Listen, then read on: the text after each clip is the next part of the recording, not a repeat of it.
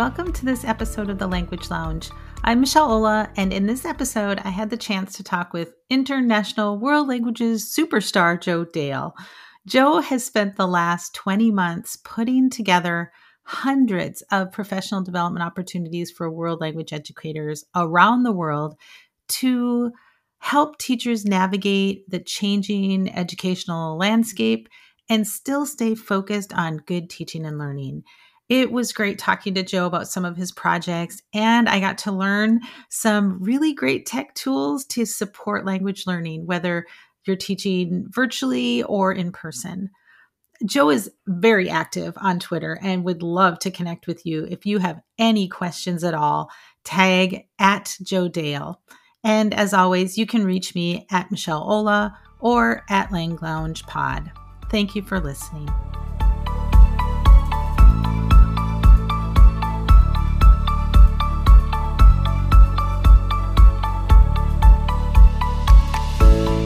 Hello, welcome to the Language Lounge. My name is Michelle, and today I am extremely excited here to have Joe Dale with me. Thank you so much for coming. So we're going to have some fun conversations today. Well, as fun as you can, talking about, global pandemics and things like that, right? But one of the things we are going to talk about is just you're the ed tech guru, in my opinion. You're one of those that I have followed since I honestly started teaching. Back in the early 2000s. I don't know if you know this, but a friend of mine and I actually had a little world languages consulting technology company that we did trainings and we did things like that. Very similar to what you're doing. You were one of those people very early on that I absolutely admired. So I really appreciate you being here. This is a lot of fun for me. So one of the things we wanted to kind of leap off and start with is, wow, I heard you say in a podcast, I think it was, that can you imagine if this pandemic happened 10 years ago and what things would have been like? And so I think, considering the timing of the pandemic as far as our place with educational technology, we got kind of lucky, didn't we? Because a lot of what you did, and I want you to kind of tell us about some of the things you did to really, really support teachers on the ground in the classroom when this pandemic happened, and all of the things that you have done to support them. That really wouldn't have been very possible or easy to do even 10 years ago, right? So why don't you tell us a little bit about what happened when the pandemic happened? What were you doing before that? And how has things changed since then with what you are putting into the world as far as ed tech and world languages in the community? Okay. Well, first of all, thank you ever so much for your kind words, Michelle. I really appreciate it. And I've very much enjoyed following you for many, many years. I remember meeting you face to face at one of the ACTFLs. I did both the ACTFLs, two ACTFLs in a row, one in 2013, one in 2014. I think it was the 2013 one, if I remember correctly. But it was lovely to meet you there face to face. And yeah, so I think that's a great point about what would he have done if the pandemic had happened 10 years ago. And I think you're exactly right. I think however lucky one could be in this situation, I think that we were lucky having the tech where it's now, having certainly faster internet connection speeds. And I appreciate that not everyone is lucky enough to have a fast internet connection speed, but I think in relation to generally speaking, being able to do live Zoom lessons and all the things that people have wanted to do with video, I think if that had happened 10 years ago, can you imagine? It just would have been very, very, very, very difficult indeed. Yeah, so it was hard as it was, right? But it would have been almost impossible, right? Yeah. So my sort of background about how I reacted to the pandemic. First of all, as everybody, panicked a little bit. I had a little moment to myself thinking, okay, everything that's in my diary for the next 6 months has suddenly been wiped out in the matter of a couple of days. What am I going to do? So for those people that don't know, I was a languages teacher. So I taught French for 13 years, 3 years at secondary school level and then 10 years at middle school level. So I've got that sort of if you like, kudos that I was a teacher for all those years. I'm not just suddenly done a little bit of teaching and then gone out. I taught for 13 years, and yeah, I for the last 10, 11 years, I've been an independent languages consultant, and I normally travel around the world and running training and speaking at conferences. But because of the pandemic, I had to pivot. I think the word is pivot and be flexible and think, okay, how can I do what I do, but do it online? And I know lots of people have had to do that. And I feel incredibly fortunate to be in a profession or to have the skills that allowed me to do that. Whereas if I was in another domain, such as if I was a musician, for example, I wouldn't have been anywhere near as lucky. And I really feel for those people who have absolutely relied on face-to-face contact, particularly in the hospitality industry and so on and so forth. So I feel very lucky. But yes, that said, when one is back, when one's back is against the wall, you sort of think, okay, is it fight or flight? And I decided to fight, and I decided to. And we are grateful that you did. Many teachers are grateful that you did. So tell us some of the things you've done. Yeah. So essentially, myself and my friend Helen Myers, who is the chair of the London branch of the Association for Language Learning, which is the equivalent of ACFL, but on a much smaller level. We both, literally in the first couple of days of the pandemic, or when we went into the first lockdown, both came up with the same idea, which was to create a series of webinars, which we decided to call TILT, which stands for Technology and Language Teaching. And that's because we had a face-to-face event, which we'd been organising at Helen's school for the last couple of years, which was also called TILT. And because that was not going to be possible to happen, we thought, okay, we'll use the same name and we'll make some webinars. Because ALL, the Association of Language Learning London branch, they'd been doing webinars for quite a few years, but it was probably one every 3 months, 4 months, 5 months. So it wasn't on a regular basis. When we started the TILT webinars, we were doing 2 a week. Yeah, the pandemic really accelerated what some organizations or people were already doing, right? But that definitely accelerated things, which is a sign of what was needed at that time, correct? Absolutely. And then because, as you know, as we sort of mentioned already, I've been connected with teachers from literally all over the world for many, many years. And so I thought, okay, this is an opportunity now to contact people from the States, from Australia, from the Middle East, from all over Europe, and say, would you be willing to do a TILT webinar for us to share your expertise, to share your good practice? And because jokingly, I was referred to as the chief scout. So I was the person who did all the contacts and organised the different, the content. So I would think, okay, so I think we need to do something on screencasting. I'll contact this person. I think we need to do something on the power of Twitter. I'll contact this person, and so on and so forth. And then Helen, it was very much a team effort. Helen would then create the web pages, set up the Zoom, set up the Eventbrite, and from the start of the pandemic up until last night when we had Dr. Florencia Henshaw, we've done over 140 webinars. Wow, that since is March 2020. Amazing. That is amazing. And who are some of the names that some of the listeners might know? I know Heidi Trude was one of your speakers. What did she talk on? Okay, so Heidi Trude, that's a very good question. I don't. Yeah. If you had that many, you probably don't have them all memorized. I'm pretty good on my memory. That's what. Oh, wow. It really helps with language learning, as we all know. But yeah, so right. Heidi talked about Flipgrid and virtual reality, which was really cool. We've had people that have appeared on your podcast. That was another reason why I wanted to get in contact and say, "Can I come on the podcast, please?" And yeah, we had Catherine, right? Catherine Usselin, who of course is an absolute legend, yes. And she talked about she could have talked about so many different things, but I asked her to talk about social bookmarking and how to collect your resources together, because she does such amazing work with the AATF and with ACFL for curating content and helping teachers pulling things together. We had Carmen Scoggins, who talked about motivation. We've had, all the, well, most, I would say, most of the obvious names in the US who are world language educators who regularly speak at conferences. Lots of them I contacted. Not everybody, but Awesome. if you listen to this and you'd like to do a Tilt webinar and I haven't asked you, feel free to get in touch. I love it. And these are available still?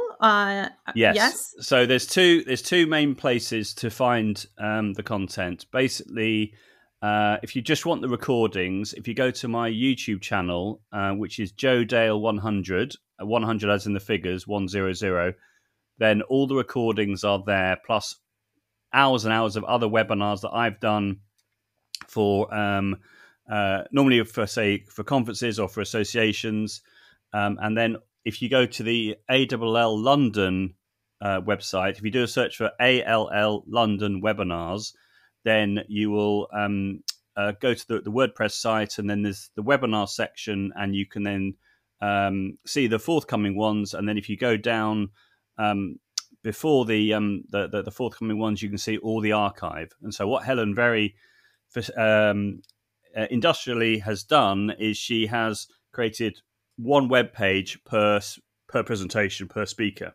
Wow. So it means that you've got, if this speaker has kindly shared the presentation with us, and there's no obligation to do that, that will be there. We put the chat there as well from the Zoom session. We put the recording there, and then any other notes, say the description and the bio and that sort of content. So it's all there, and there's hours and hours and hours. I mean, I would imagine every single tool that you could think about that could be used in a remote teaching context, a hybrid teaching context, or a face-to-face context, we've covered. Yeah. And some that I've never heard of. I'm pretty ed techie, and some of them, when I'm looking through this, I'm like, ooh, I could go down a rabbit hole big time because I'm like, ooh. And I think part of, like you said, you have an international perspective and view. So some of the things that might be very common, Flipgrid, Flippity, Booklet, Bookit, all those things here in the US, I'm like, there's a lot of things over in the UK and different parts of the world that are, different. So I saw a bunch of them that I'm like, wow, this is fancy. This is amazing. So it's got something for everyone, right? Some of those standard must have in your toolbox sort of things. And those kind of maybe pushing the envelope sort of, innovative, highly innovative things. So I think that's a great sort of a mix. So I think that's absolutely true. And I carefully planned out, certainly at the beginning of the series, in the sense that we started off with some webinars around Microsoft tools, because a lot of people, certainly in the UK, use Microsoft Teams, and they'd maybe never used it before, never taught using it before. So we had some sessions around that. Likewise, we had sessions about how to set up Google Classroom, but delivered by real experts in their field. So what I tried to do is I tried to draw on my own knowledge of who would be really good at such and such a topic, and then contact them. And then we had ideas around, say, screencasting, and then we got more creative and adventurous, and we did things around, say, virtual reality, as I mentioned. We had a whole, a set of webinars, probably about 3, 4, 5 around breakout rooms and escape rooms, because I think after a few months, a lot of teachers who were coming to the Tilt webinars, who were sort of like regulars, were had felt that they got their handle on good tools for using for basic delivery of content, and then they were looking for more creative ideas. And that's why I think escape rooms and breakout rooms went down really well, and also ideas around doing virtual trips using, say, Bitmojis and making Google Slides. And so I remember there was a teacher, Leanne Adderley, who wasn't able to go to Germany with her students, so she made a virtual equivalent of that. And so she had her lovely, slides with authentic images, with embedded YouTube clips of what it was like to be, walking down a street in somewhere in, say, Berlin. The students could get virtual passports. It was really creative, and I think that there were lots of teachers that were inspired by that, and in a way as well, because all the madness that was happening at the time, I think that feeling of community, which was already there with the MFL Twitterati anyway, was seem to be even more important. I think that I remember one person, Julia Morris, who's appeared on the Tilt webinar, saying, "Can I be honest and just say I've just sort of come along for the company?" So I think she knew about Oh, the content yeah. already, but she just liked being in a room with, say, 100 people, because at the beginning we were regularly getting 100 people per webinar, whereas Yeah. it's really sort of tailed off now. Although we had 65 for Florencia last night, which is amazing. But yeah, so we just tried to meet a need, and I know how much teachers appreciated what we did. Oh, absolutely. Absolutely. And, you know, that brings us to another point beyond, you know, the, the problems with the pandemic, some of those, like we said, pandemic perks. I think ed tech has been pushed ahead many years, you know, because of this pandemic. Don't you think? Like, I mean, I think about teachers, you didn't really have to know your learning management system, like not really deep. You could kind of comply. You could kind of, you know, do technology or play around with it if you felt like it, but it really wasn't essential. And then just like you and your full calendar going to an empty calendar, right? The world changed like in an instant, right? And with all of the obviously very stressful things that happened with that, there's also been a lot of growth that I don't think would have happened, like in this ed tech industry and ed tech with world languages. Um, you know, for a long time, it's been, kind of at the same sort of place. So I do feel like teachers are really, there's just been such growth and such community that really was because of a lot of what you've done, other organizations have done, and that is providing, free or inexpensive professional development that everyone could access, right? Not just if you could travel someplace or you could afford to go to a conference. There's been such an amount of high quality free professional development. And I wonder in the future, what conferences are going to do. So my job, I also travel. I traveled a lot pre-pandemic to do in-person PD. And, I wonder how things are going to be in the future. Do you have any idea if people are going to want to go back to in person, like some of the clients or the customers you work with? I know that there's a lot of debate about conferences, in person, virtual, hybrid, that sort of thing.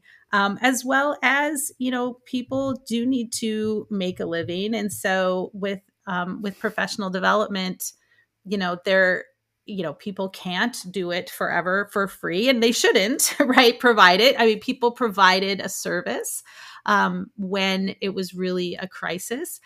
Same with organizations are having the same conversation. Like, how do we, I mean, it sounds terrible, but how can we make this sustainable? Because we can't make it sustainable if we can't charge for conferences, that sort of thing, or professional development.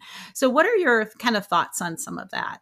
Yeah, so I think all those points are really important. So let me start off by the attitudes, let's say, of world language educators as a result of having to use technology to, in the first instance, to remote teach, and then pivot to hybrid teaching, and then a mixture of the two.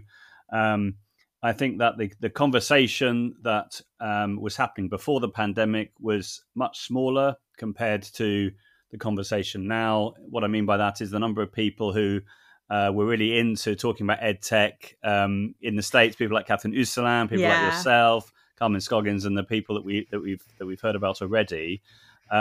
It was our little club, as it were, and then suddenly, because of the pandemic, these conversations were getting much, much bigger. And I can remember, for example, a couple of Facebook groups that sprang up, in addition to the obvious ones which have been around for years and years, things like teaching MFL with Teams. So for those people that don't know what MFL stands for, that's Modern Foreign Languages. So teaching MFL with Teams is a Facebook group which a friend of mine, Jen O'Reilly Turner, set up, I think at the start of the pandemic. And I think within no time at all, within a couple of weeks, it had like 5,000 members. And then likewise for Google, there's Samantha Broom, who did the Tilt webinar for us on setting up Google Classroom. She has a Facebook group called Google Classroom for MFL teachers. and that has 3,000 members. Yeah. And these are all, lovely people reacting to the pandemic, putting their expertise out there, sharing ideas, and then people then saying, yes, give me some of that, give me some of that.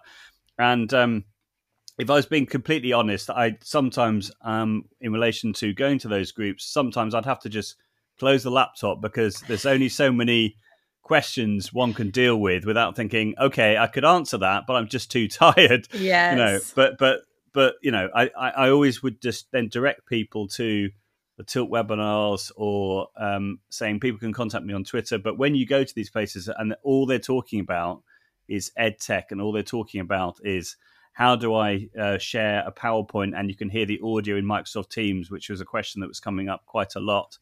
And I think, as I said before, one of the silver linings of the pandemic is the way, as you said, Michelle, that people have come together and helped. And I think that for the edtech companies themselves, I think the amount of data that they've had as a result of the pandemic is probably the equivalent of what they would normally get, say, over 10 years, because so many people have been using their tools, particularly, Google, Microsoft, Zoom, etc. So many people have been using their tools. They've been able to really get, I would imagine, a deep dive into exactly what is popular, what is needed, features which are not used enough, therefore they may go in the future. Those sorts of things, I think, are really important. And then in relation to what you were saying about making things sustainable, that also is an incredibly important point, particularly if you're a freelancer, as I am. And just to be very clear to everyone, I'm sure that people realize this, but all the Tilt webinars I did completely for free. They're all available for free. I didn't charge AWL anything for my time. I've spent hours and hours and hours doing all of that because morally it felt the right thing to do, as opposed to charging for webinars from March 2020. So yes, I was picking up work when my diary went overnight. I was able to persuade some people of being able to pivot and allow me to do training online. For example, of all places, I was supposed to be going to Italy at the end of March 2020, which was absolutely the epicenter of the pandemic at the time in Europe. We were sending emails to each other saying, I don't think this is a really good idea that I buy my flight and go to Italy. And it was right, very, very near the absolute epicenter, the actual. Anyway, so we were able to reorganize and do it online. And so what I did at the time was I was monitoring, as I've said, I was monitoring the MFL Twitterati hashtag, the MFL Twitterers list that I manage, which if people want to subscribe to that, it's on my Twitter profile. Just go to my list and it's MFL Twitterers. There's 5,000 members because that's the maximum number you can have on a list. But there's over 2,200 subscribers to that list. I was looking at the themes that were coming up, the questions that people were saying, which is something I've always done. I've always tried to find solutions to people's questions. And so, for example, at the start of the pandemic, we had big issues around live lessons. So there were lots of state schools that didn't allow live lessons from a safeguarding point of view. Everything had to be done asynchronously. So as a result of that, there were lots of teachers who had no idea, for example, how to use tools like Loom and Screencastify, or even how to record audio in a PowerPoint and save it as a video. And so I was monitoring the questions, the themes, and as a result of that, I put together sort of 18 example sessions of things that I could then offer. I then shared that on Twitter, on Facebook. I contacted people via direct message, people who I'd been in contact with before, and said, people that I would say help on Twitter, and then direct message them afterwards saying, I don't suppose you'd be interested in booking me for, a session with your department. And when I would say would have done that in the past, even though they'd be very keen, the senior leadership team or the head teacher maybe wouldn't allow the budget for that to be released. But then suddenly, as a result of the pandemic, for obvious reasons, people that were saying no in the past were now saying yes. And so I essentially became busier and busier and busier and busier. So yeah, And so still that's kept doing all of your free webinars yeah. and arranging all of that as well. Yeah, well, so in relation to that's also a really important point. So at the beginning, we were doing 2 a week. Over the Easter break of 2020, we were doing 3 a week because there was such an appetite, including Saturdays, which were more sort of relaxed. We'd do things like show and tells and things like that, which was lovely. So then, we could harness the community. People could come along and do, say, a 5-minute presentation on X, Y, and Z. That was really lovely, I think. And then because there were so many now, as you were saying, there's really something for everybody. We then decided as well with dwindling numbers as well, because of the fact that people were, certainly in the UK, were teaching face to face, and therefore we were finding that there was not the same interest or ability urgency, for people maybe, to come along face to face because they didn't have the time, because they were prepping for the next day. But then the recording views we were getting were still really good. So we were getting, anywhere between 100 to 200 views per video, whereas some of the earlier ones had over 1,000 views, for example, which was amazing. So yeah, so we decided to sort of downsize a bit and maybe do, say, one a month, depending on the need now, because we've got 140 webinars. There's enough content there to keep people going. Absolutely. In the meantime. Yeah. And then in relation to how we're going to go with in relation to conferences, we're going to have them face to face or hybrid or totally virtual, and also how subjects associations can survive if they're not going to have face to face or some sort of way of making a revenue, and are people willing to pay for online only conferences, and that's the kicker. That's what's really interesting. So I know, for example, ACTFL are charging people for people to come along, which is absolutely fair enough. I don't have a problem with that, but it'd be interesting to know numbers for the virtual version of ACTFL compared to the face to face. I recently took part in the IFLTA conference, the Indiana. Yes. Conference, and there was what was referred to as a virtual strand.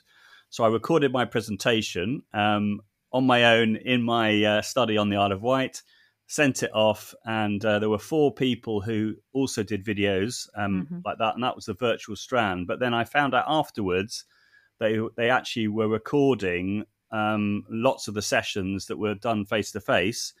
I think 50 recordings, and they're all going to be made available, because the fee that I paid was essentially the same as if I was going there face to face. So I was thinking initially, okay, I'm paying the same fee, but I've got access to 4 videos, one of which is my own.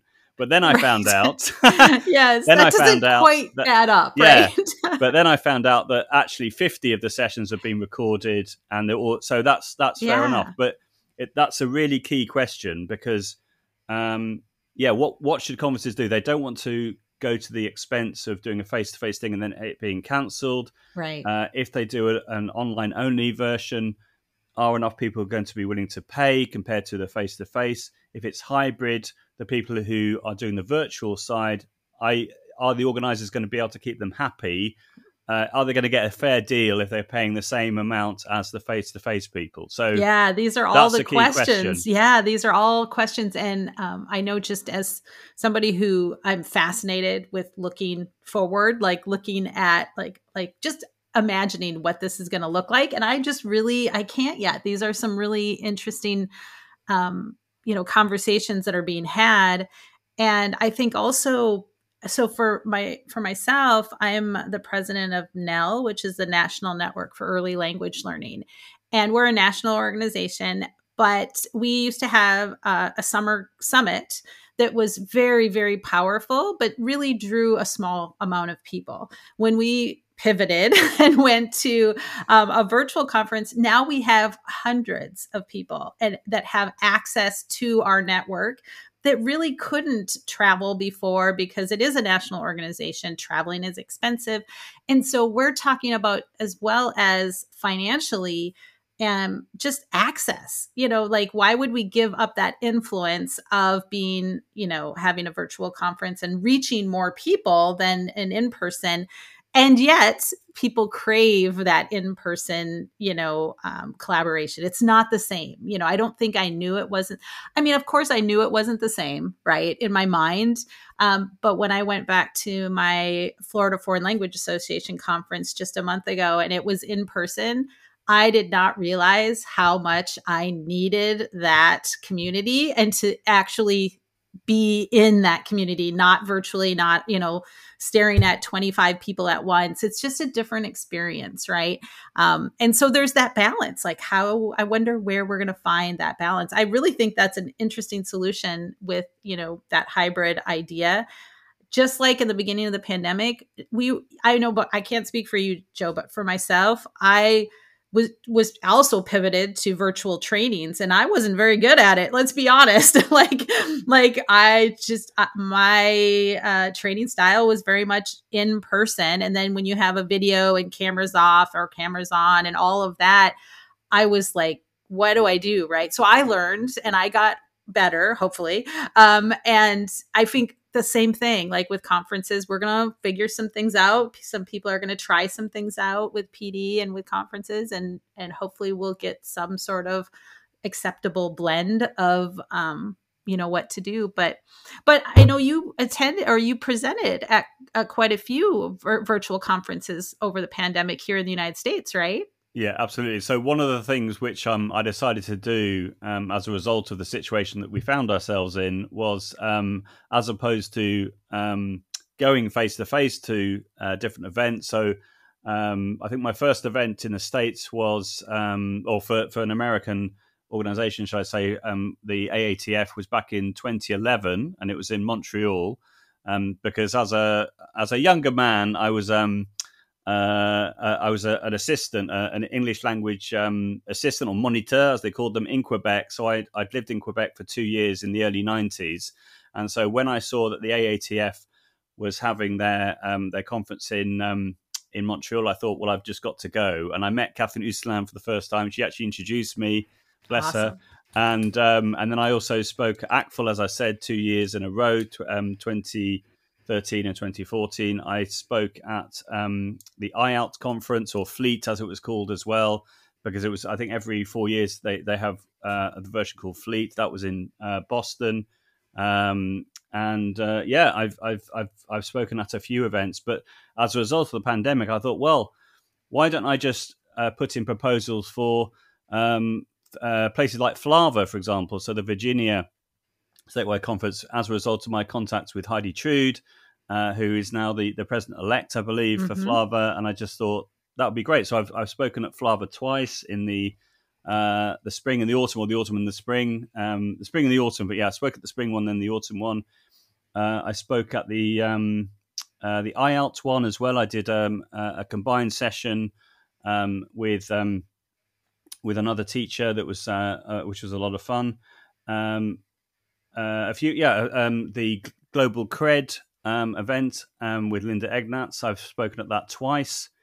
So yeah, I just tried to do that as a way of, if you like, expanding my audience, putting the word out there, offering my services as well to an American audience, because that's right as well, in relation to that as well, because of my contacts with different people, I was able to do some PD, 5 separate webinars for the Alabama World Language Association, Krista Chambliss, who I'd met at ACTFL. I met at IALT. That's right. I met at IALT in Boston. In Harvard. It was in Harvard. That's right, in Harvard, and we'd had a lot of fun together. We just really hit it off, and we had a lot of giggles during the time. And then we've been Facebook friends ever since. And then when the pandemic started, she'd always been someone that had wanted me to come and do a session, but hadn't been able to get the funding. Right. As a result of the pandemic, suddenly the funding was made available, and I did 5 sessions with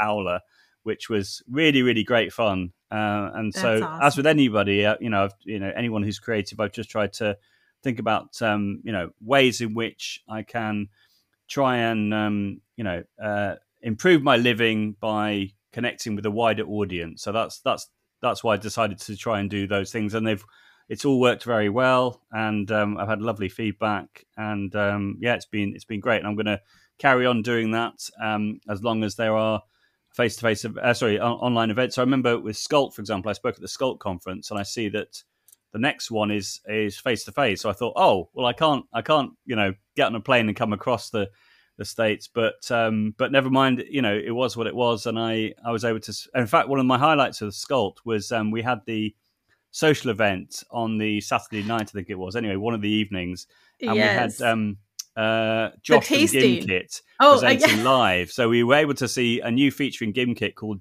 Draw That, about a drawing activity, and he was there playing with us all. And it was like, wow, even though it was like 1 o'clock in the morning, I think it was, people were saying, you've got to go to bed, Joe, go to bed. That is funny. But it was just great fun. It was great fun. So there we are. Yeah. But yeah, that social element, I mean, lots of my friends I've not seen for over 2 years, basically, because of the pandemic. So our equivalent of ACTFL is called Language World. And that was online last year. It's normally April time, so it's going to be face to face. March, so it's going to be March. Well, it's either April or March. It's around the Easter holidays, or either side, should I say? So it's going to be in March, and it's in Sheffield, which is quite away from me, but it's face to face. So it means that I can meet people that I've not seen for 2 years. It's going to be very weird, and everyone's going to look older and more haggard, probably. But yeah, you can't put a price on that. It's just absolutely fantastic. And family and friends, well, family as well. I mean, my dad, I hadn't seen him for about a year and a half. And anyway, so I know everyone's had their own situations, and touch wood, we've all well, in our family. And yeah, some people have had COVID, but everyone's recovered. So, I feel very lucky, basically, that I'm well, I'm okay, I'm able to make a living, and I'm able to talk to you, Michelle, today on the podcast. That's awesome.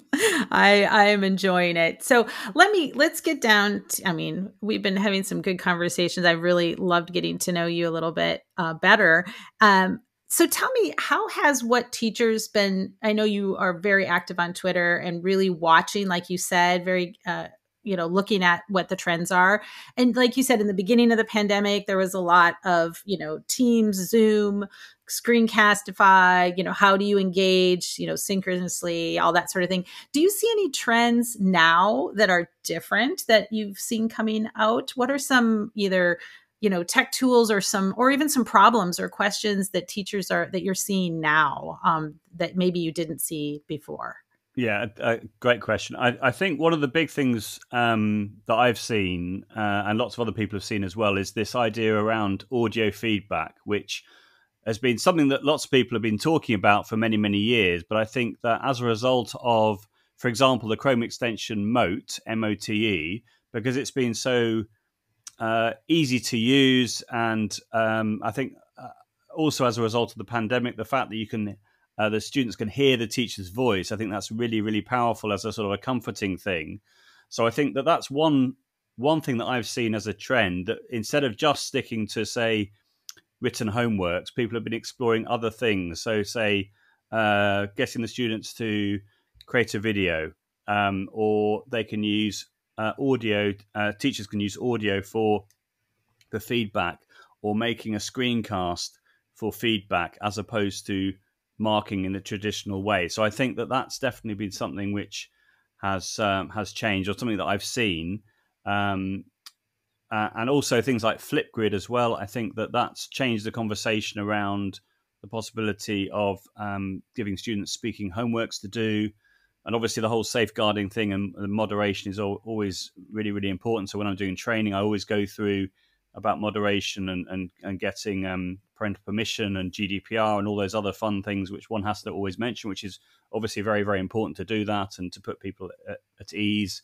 I mean, just on that point, actually, last night when Florencia was talking about various synchronous conversation tools that she uses, we had a question from a teacher trainer from the UK saying, what about safeguarding? And Florencia gave a really fantastic answer saying, I've been using these companies for, say, 8 years. In some cases, it's within their interest to make sure that everything is safe and moderated.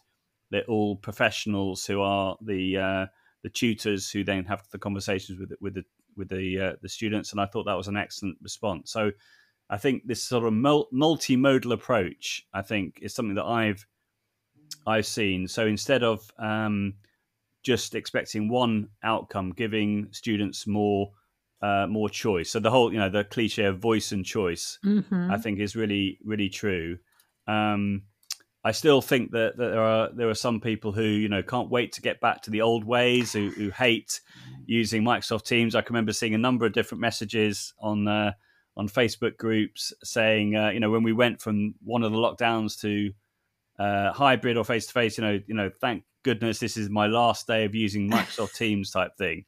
And I'm not saying that to be horrible to people. And I think that that's an absolutely, I understand that that's how they feel, but I also think that maybe the mindset of most teachers has changed as a result of having to use the technology, and they can now maybe see, because they've had to use the technology, they can maybe see more of the value of using the technology. But as with anything, people are professionals. They can choose what works best and what doesn't work best. And what's also been interesting in relation to sort of themes and conversations is that certainly amongst the MFL Twitterati and then the Facebook groups I've been in, is that people are trying to focus on the pedagogy and saying, okay, I'm trying to do X, Y, and Z.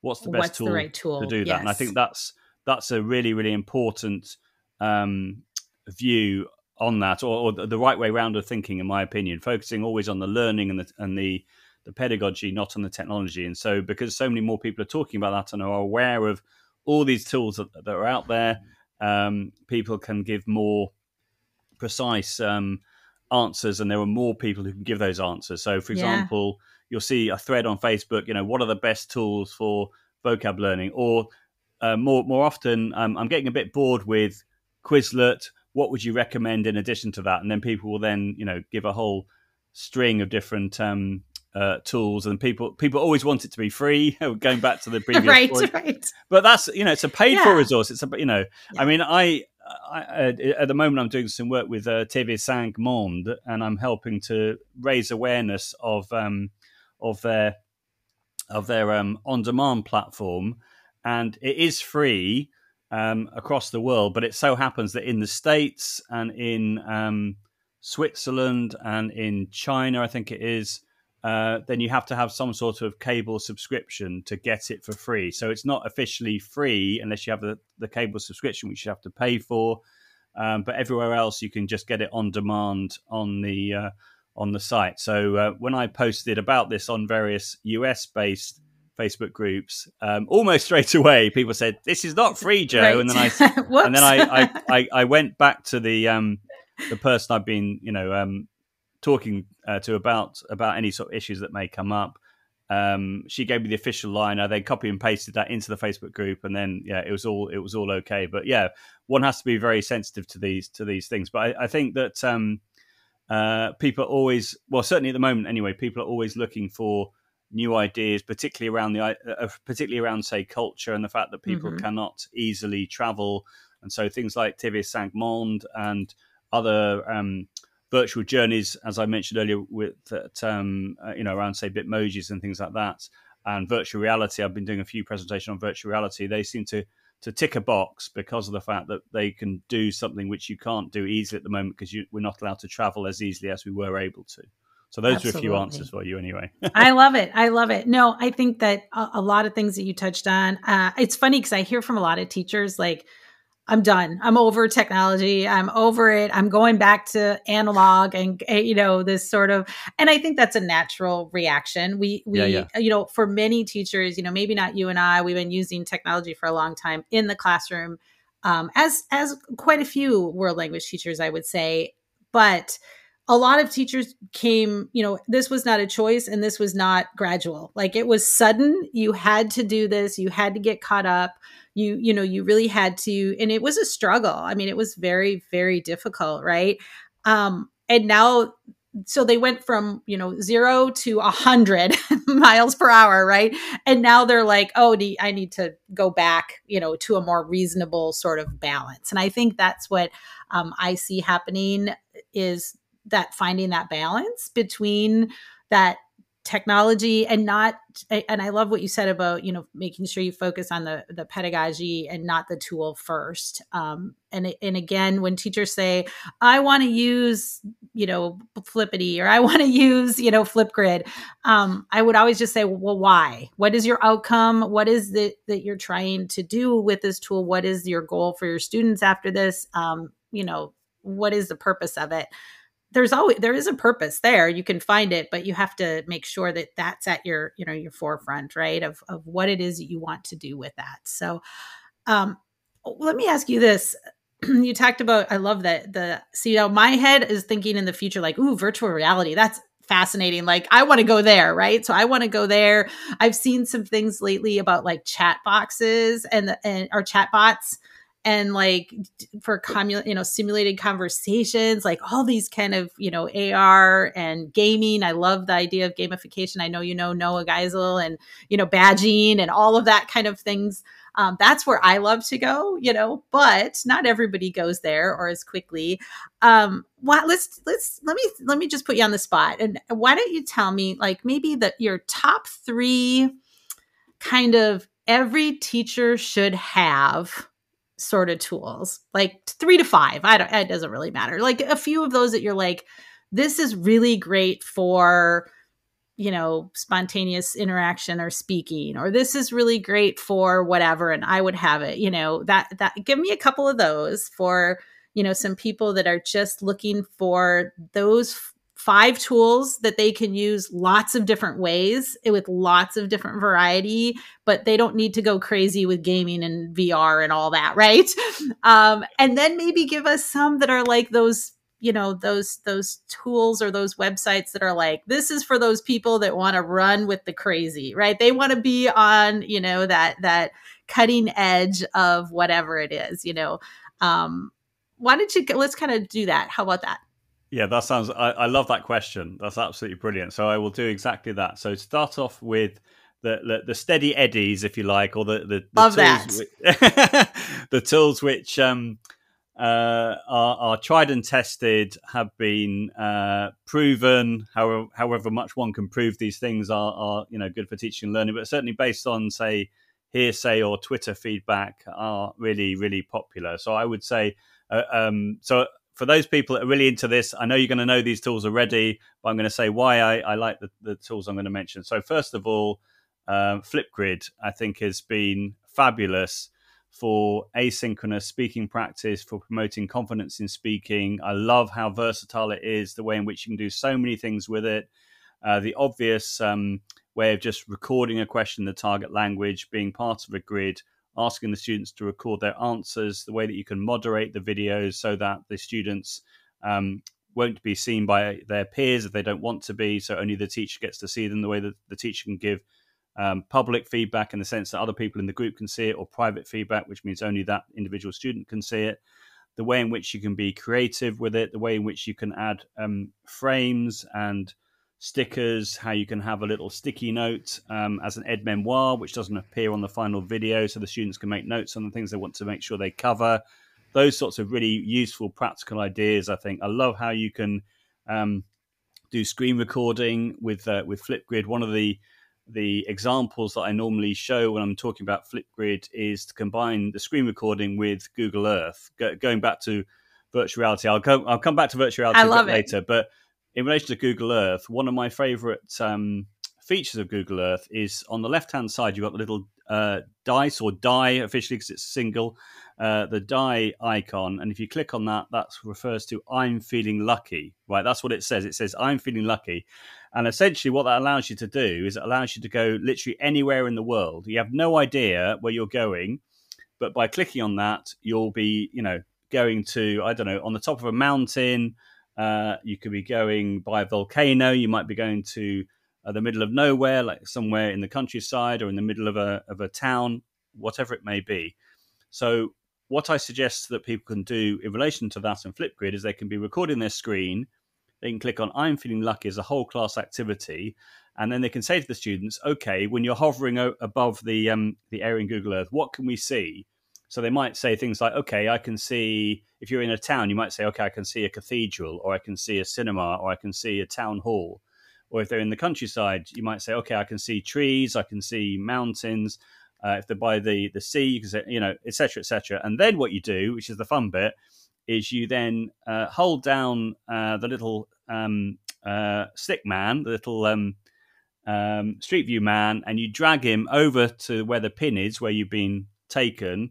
And if the data is available, because it isn't available if it's very remote, which has happened a few times when I've been doing a webinar, which is a bit frustrating. But anyway, if it is available, although some places, like literally on the top of a mountain, you think, well, it's not going to be available there. And then suddenly you go into Street View and you're on the top of a mountain.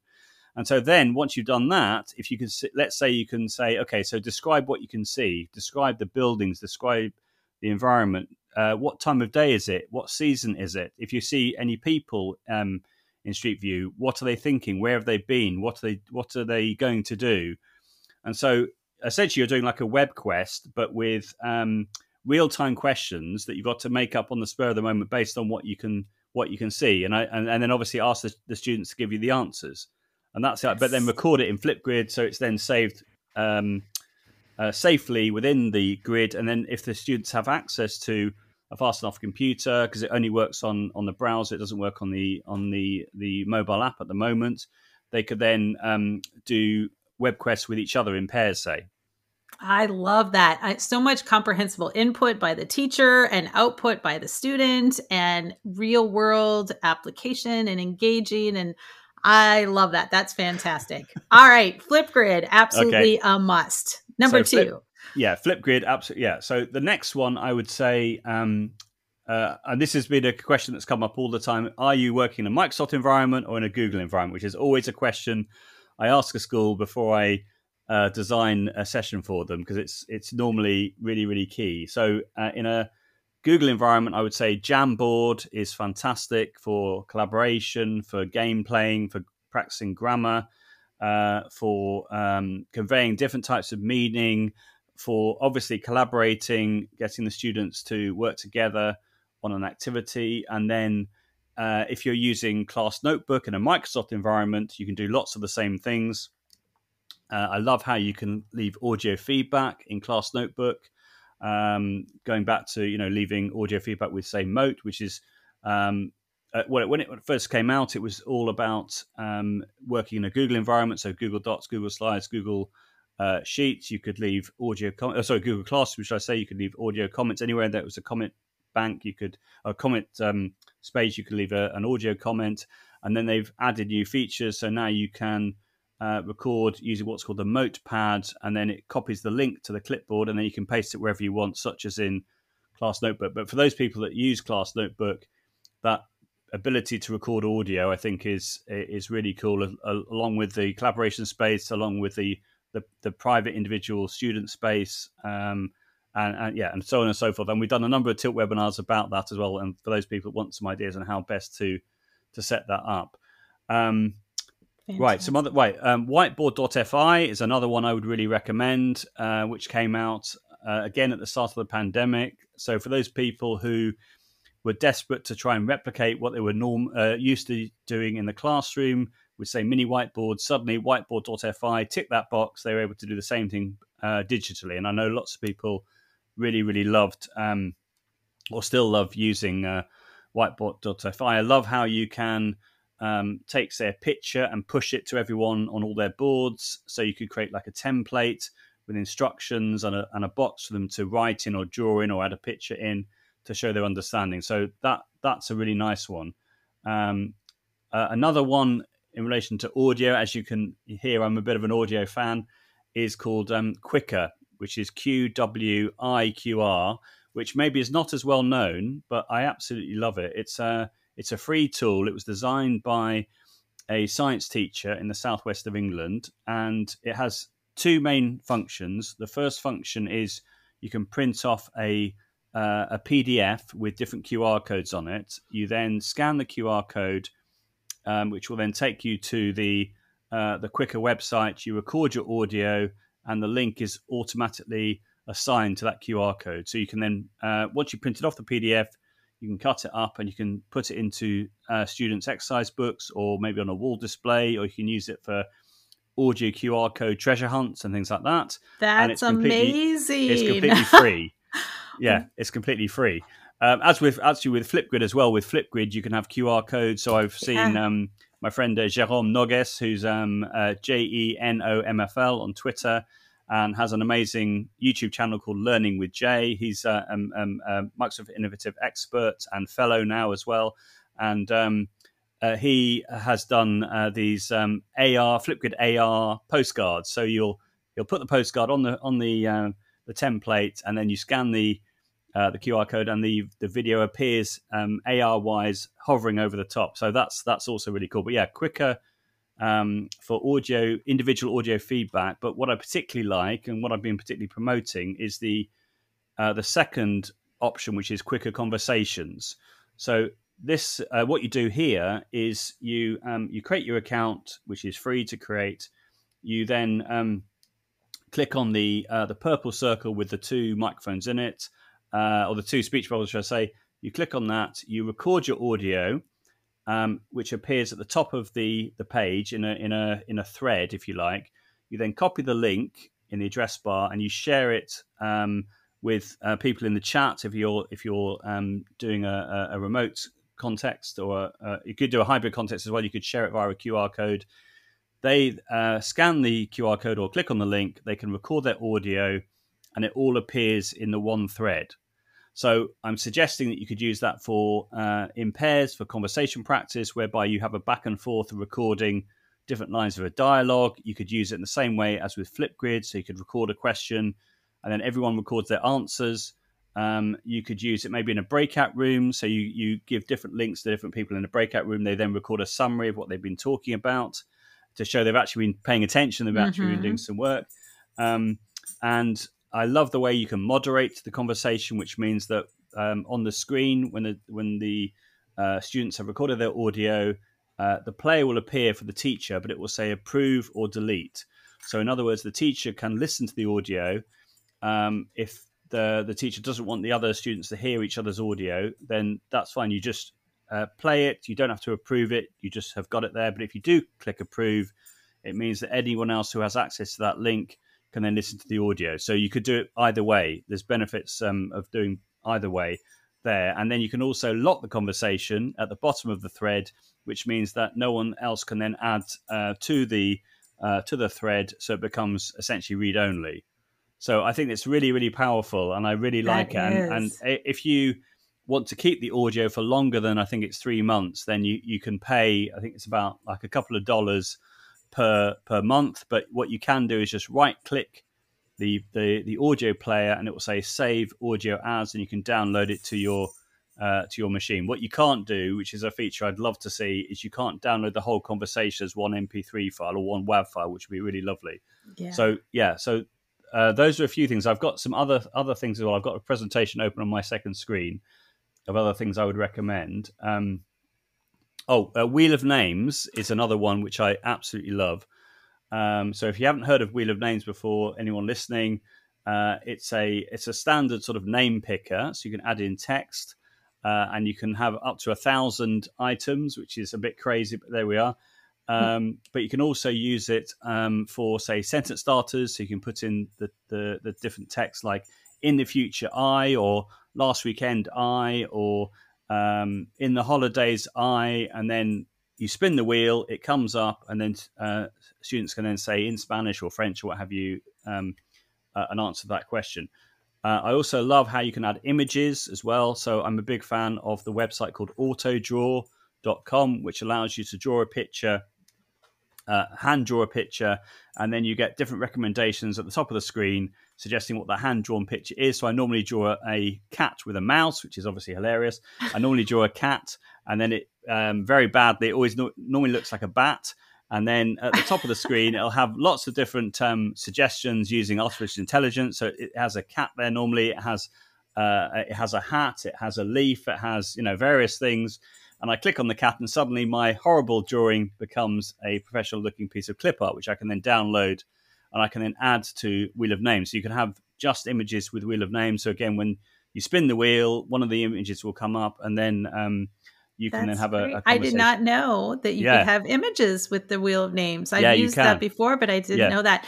What I love about that tool in particular is, like you said, you just mentioned like 3 or 4 ways to use that. And that's what I love, an easy, simple tool that you can use every day in a different way, right? Yeah. So that's fantastic. I love that. And I love that tip. I did not know about the images. I've never. That's okay. And another That's tip on great. that front is there's a Chrome extension called Emoji Keyboard, which I've got installed.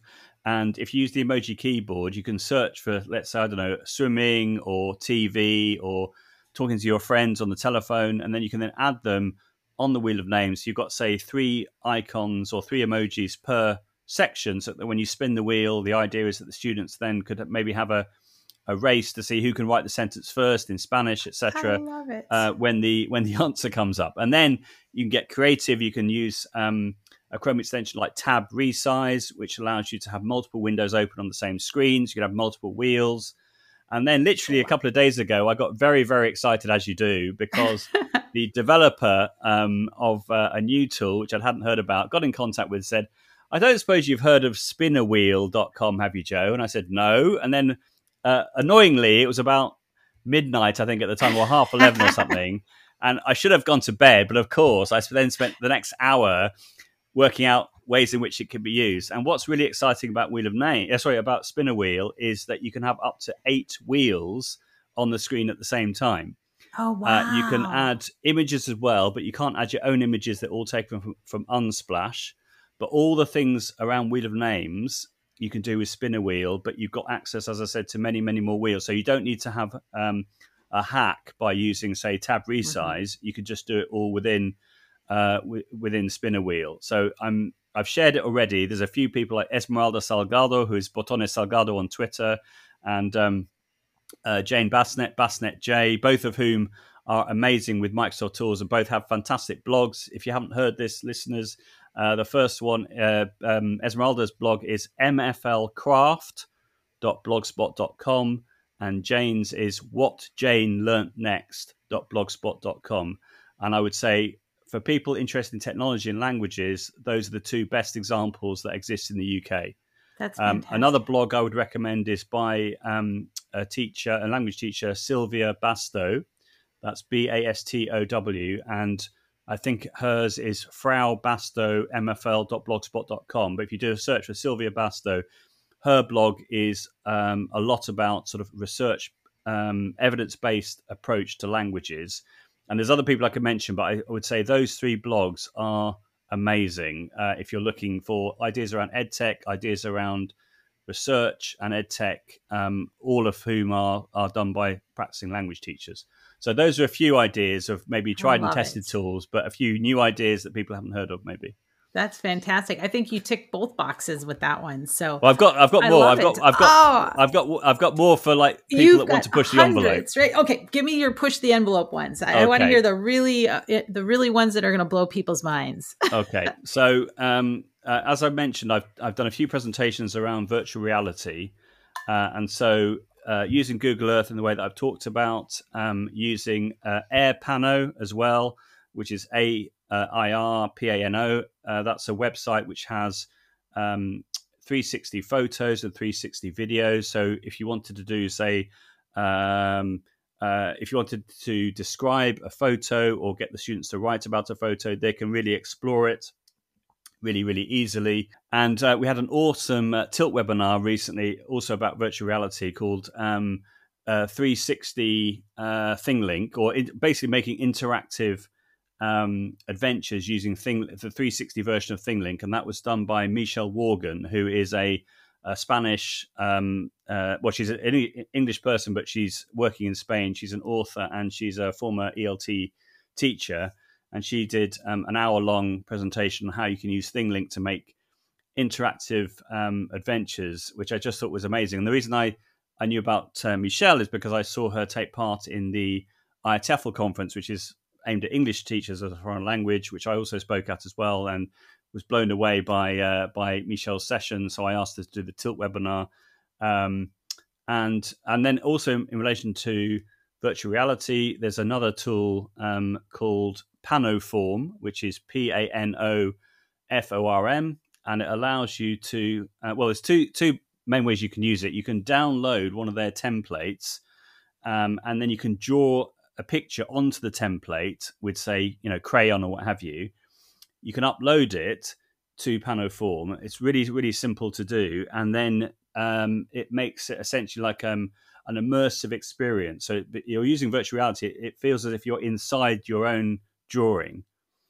Or what you can do is you can use Storyboard That, which is what I have demonstrated recently with this. You can use Storyboard That to make a 3-part cartoon, download it as an image, upload it to Panoform, and it's if you're immersed within the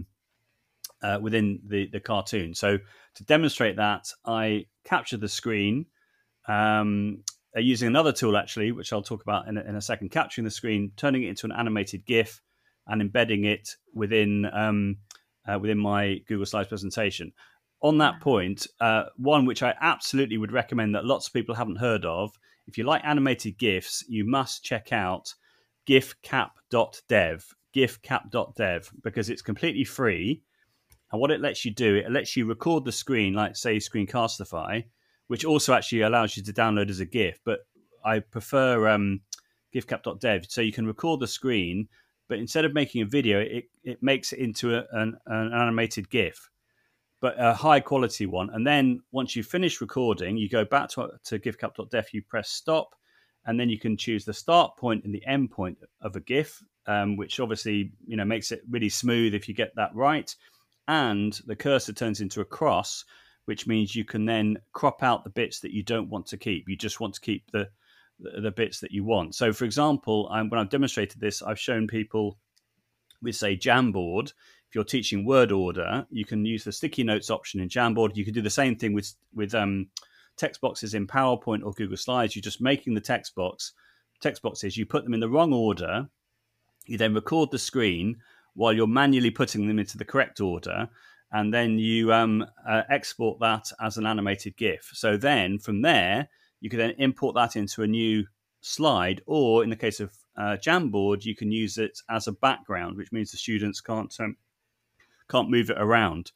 So I've liked GIFs many years, but it's an absolutely fantastic tool for making GIFs. And at the Language Show, which is another big event that happens in London, normally face to face, but the last 2 years it's been virtual, and I did an 45-minute session all around using animated GIFs for instruction and for teaching languages.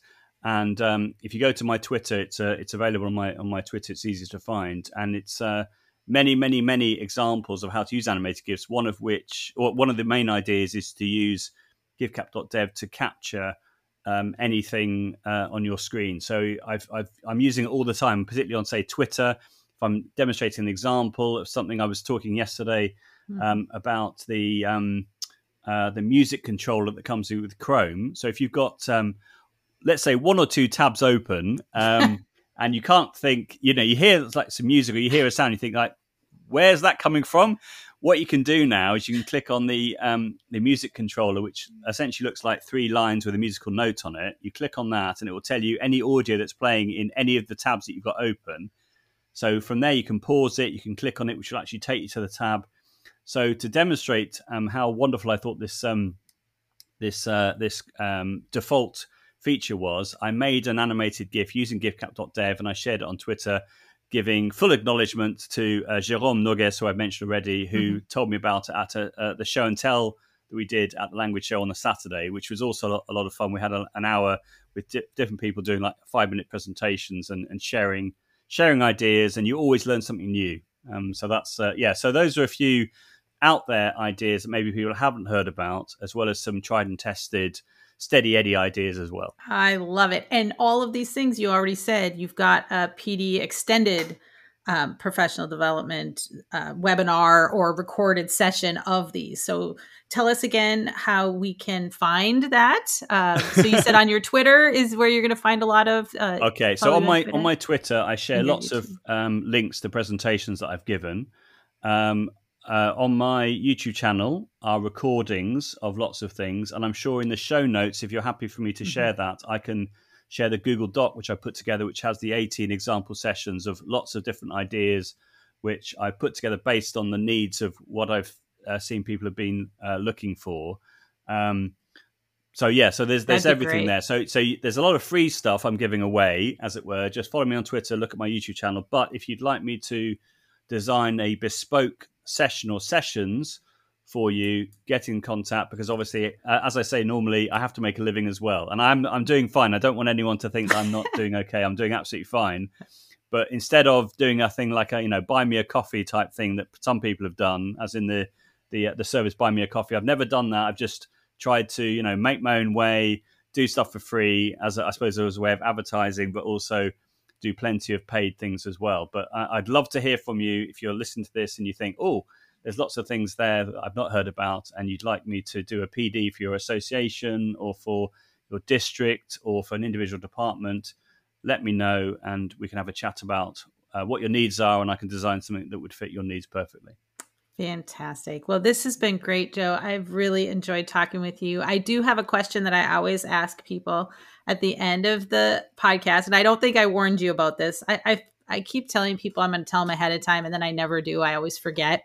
So that is one of the reasons I started this podcast. Is I really just like the idea of sitting down with somebody like you and just talking and just having a cup of coffee, sharing ideas, and really having a deep conversation, right? And so my question to you is, if you could invite somebody for coffee, anybody, doesn't matter, in world languages, not in world languages, who would you love to sit down, have a cup of coffee with, and what would you want to talk to them about? Okay, that's a lovely question. My honest answer that comes to my mind straight away, and this might be an obvious answer, but my honest answer is I would absolutely love to sit down either face-to-face or virtually with my best buddy from the States, Noah Geisel, because I really miss him. And we did a podcast together, which is still available on on Podbean, emmafiltwitterati.podcast.com, on emmafiltwitterati. Yeah, sorry, that's the website. emmafiltwitterati.podcast.com is the WordPress website which I built. It's on Podbean as well, as along with many other platforms. And I really miss having those authentic conversations with Noah. And we're both just incredibly busy. We haven't fallen out or anything like that. We're just incredibly busy. And believe it or not, we've had a pandemic as well to deal with. So we the last episode we did 10 episodes of the podcast. We stopped in November 2019, so just before the pandemic. But then real life kicked in, as it were. But I would absolutely love to have a chat with Noah, because we just really spark off each other, but also record those conversations and put those conversations out there with more episodes of the podcast. So I'm just trying to, tick off more of my to-do list, and I'm working 24/7 really. But if I can find, and I know likewise he is incredibly busy, but that would be an absolute dream to be able to record more podcasts with my friend Noah, because I do genuinely really miss him, and I love those.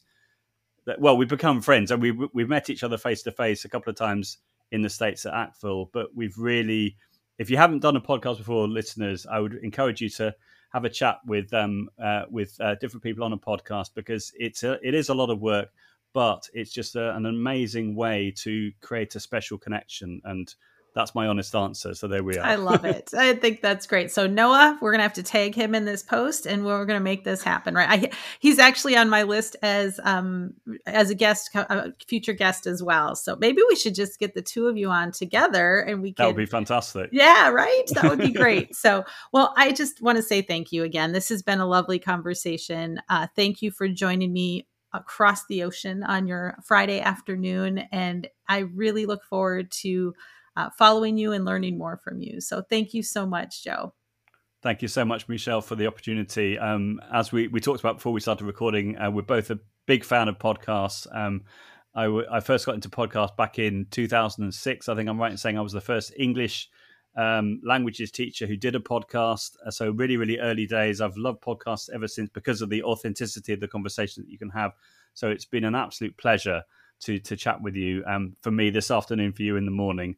And I really hope that people find the conversation useful, and that they find the practical suggestions useful, and hopefully, it resonates. Some of the ideas resonate with everyone, and do stay safe out there. Take care. Hashtag be kind, I think, is also really important. And if there's anything that I can help anyone with, just let me know. But a big thank you to you, Michelle, to Wayside Publishing for putting this podcast together. Podcasting is amazing, and I'd love more world language educators to take up the reins of podcasting, because it's such a fantastic experience, I think. So thank you so much for your time and for your lovely questions as well. Oh, thank you so much.